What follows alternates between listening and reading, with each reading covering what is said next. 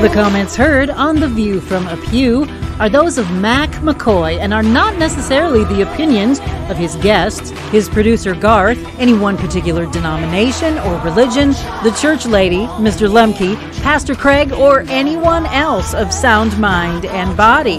Now, here is today's The View from a Pew, heard all around the world on YouTube. Just search for The View from a Pew.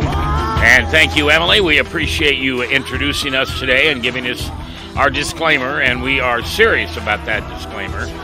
If you hear something that you don't agree with on this radio program, that's perfectly fine. We welcome that.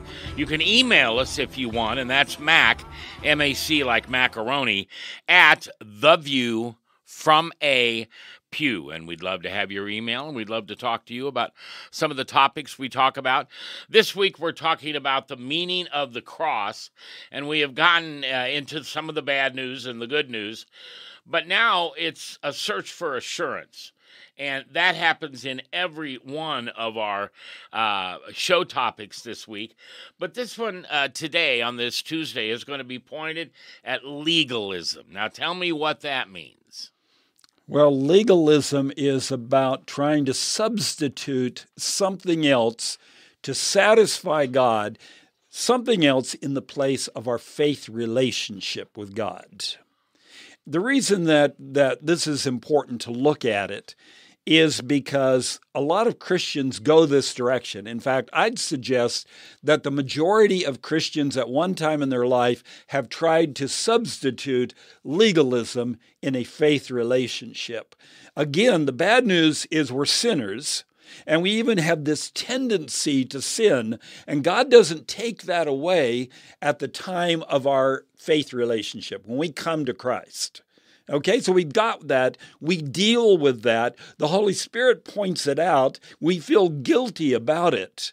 So we look for assurance. Okay, the good news is Christ has saved me through my faith in Him. That's good. But now I got to have assurance that this won't change. That I'll, not only now I'll have eternal life, but in the future I'll continue to have eternal life.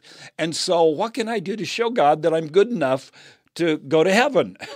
And so I try to show God that I'm really a good person. Thank you for forgiving me and giving me a new heart. But I want to show you now, Lord, that I'm a good person. And I do all these good things.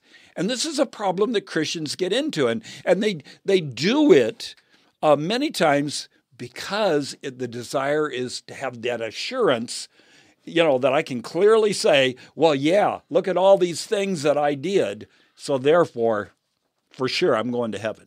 Yeah, and for those of you that were wondering about the term once saved, always saved, we are going to talk about that this week. So continue to listen on your radio station or continue to go to youtube.com and just put in The View from a Pew. This week, all of our daily programs will be in one long program on the webcast. So you can stop it and restart it anytime you want. But we are discussing the meaning of the cross this week. And my special co-host, Delmar Austin, is finally back from vacation. How much weight did you lose? You look like you lost 20. I don't think that much at all. I don't know if I haven't weighed lately, so I don't know. But I was down in Florida for part of that time, and I was with my son, and he gets me into training programs, and so hopefully that had an effect. Well, did you do it this morning, whatever he taught you? No. I blew it already. No hope. Yep. All right, so let's talk about some of the legalism that goes with a problem that Christians have, including myself, and that is proving to God that I'm okay. proving to God that you're worthy of the salvation that he's given to you. I want to look at it biblically, okay? So we have, in the Old Testament, we have Israel at Mount Sinai, right? And at Mount Sinai, we know the big event was the giving of the 10 Commandments. God actually announces those 10 Commandments, and everyone hears. And as Israel hears those things, their reaction is this: all that the Lord has said, we will do and be obedient, right? They say it. Okay, Lord, you want us to do these things? We got it. We're good. But that they never did. But they didn't right away. Moses is up in the mountain just shortly after, and what do? They make an idol, the golden calf, they bow down to it. They didn't realize. They're kind of naive. They don't realize how far their lives are away from where God wants them to be. Gee. They're not recognizing their sin. Kind of sounds like today, doesn't it? Yeah, kind of sounds like today. Yeah, okay. And this reaction is failing to understand the problem of sin that we have in our lives. Now, Israel, later on, Israel's been established in the land. Israel goes into captivity, right? The Babylonians take them and they go away into captivity. Now, this is terrible because the land of Canaan is left deserted for the most part, and they're carried away working as slaves in Babylon. So, some of the leaders during this time say, if we ever go back again, if we ever get out of captivity, we're gonna be different. The reason we went into captivity, we were not faithful to God. We didn't listen to him. We didn't obey him. So from now on, we're going to follow God and we're going to do all the things that he wants us to do. This is during the time that the Jewish writings, the Talmud, the Mishnah, are originated. These are rabbinical writings, and they are for the purpose of making sure that we have everything outlined, everything explained, so we never do anything wrong again. It sounds like Leviticus. It's kind of like Leviticus, but it's even in greater detail than that. Wow. All right. And they want to know all this so that they can do it perfectly. So they can do it perfectly. But of course, again, that's really naive. They're not seeing the depth of the problem of sin that they have in their lives. Where did they get the message, what prophet or whatever, that their deeds, that their deeds would never be good enough? Well, they had been told by the prophets in Old Testament time before captivity that the reason that they were going into captivity, the reason that God allowed the Assyrians and the Babylonians and others to defeat them was because they were being unfaithful. And they were. They were getting into idolatry. Became a very unjust society, and God was angry with them, and he told them through the prophets. And he allowed them to go into captivity. But now they think that the way that they're going to solve all this is they're just going to be better now. And we're going to make sure to the nth degree that we're doing everything right. But what happens is, they're not only looking at God's law, they're creating all kinds of man-made laws. Yeah, religion. And this, well, it's human religion. Yeah, man's religion. And what happens is, Jesus comes along, and they've got all these rules written out, and that's why you constantly see Jesus conflicting with the Pharisees, because he doesn't listen to their rules. They have all these rules, and one of the well-known passages is in Mark chapter 7, and where they come to him and they say, hey, why don't you wash hands before you have meals? Your disciples are not going through a ritual kind of washing of hands that all the Pharisees require. Why aren't you doing that? And he says, it's not what goes into a man that defiles him, but what comes out, right? Yeah. And what he's talking about is traditions They've made all these traditions. In fact, they will violate a command of God so that they can keep their tradition. That's the point that he's trying to make. But as human beings, we all fail. We fall short of the glory of God. Even in a saved relationship with Jesus, we're still imperfect. We still sin at times.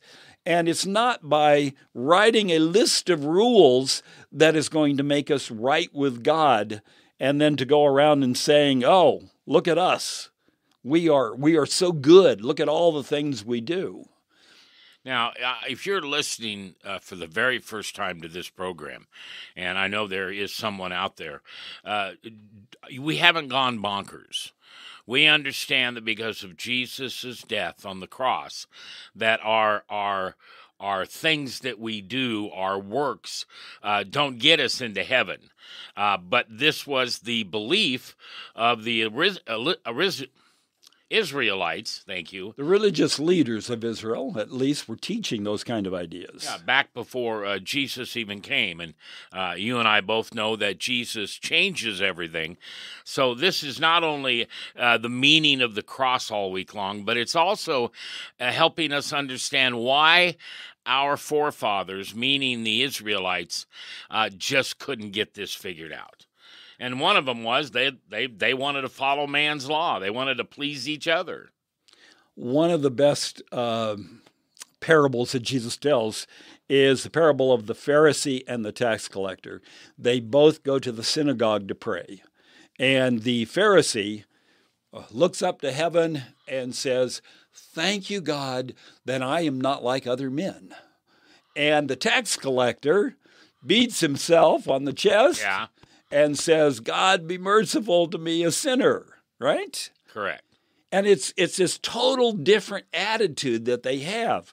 And Jesus, or the gospel tells it this way, that Jesus tells the story because there were some who trusted in themselves and despised others. And one of the big problems with legalism is that always comes along with it is judgmentalism. Yeah. I start judging everybody else. I get my list and I say, okay, I'm going to do all these things and I'm going to please God in all these ways. And then I'm going to show, not only am I good for heaven, but I'm better than you, Mac. I'm way up higher on the list than you are. I mean, this is what happens to us. And the reason that we go this direction, or we're tempted to go this direction, is because we're looking for some kind of assurance. We still are trying to outthink God and say, okay, I'm saved by faith. I'm saved by my walk in faith, but I got to show God that I'm good enough.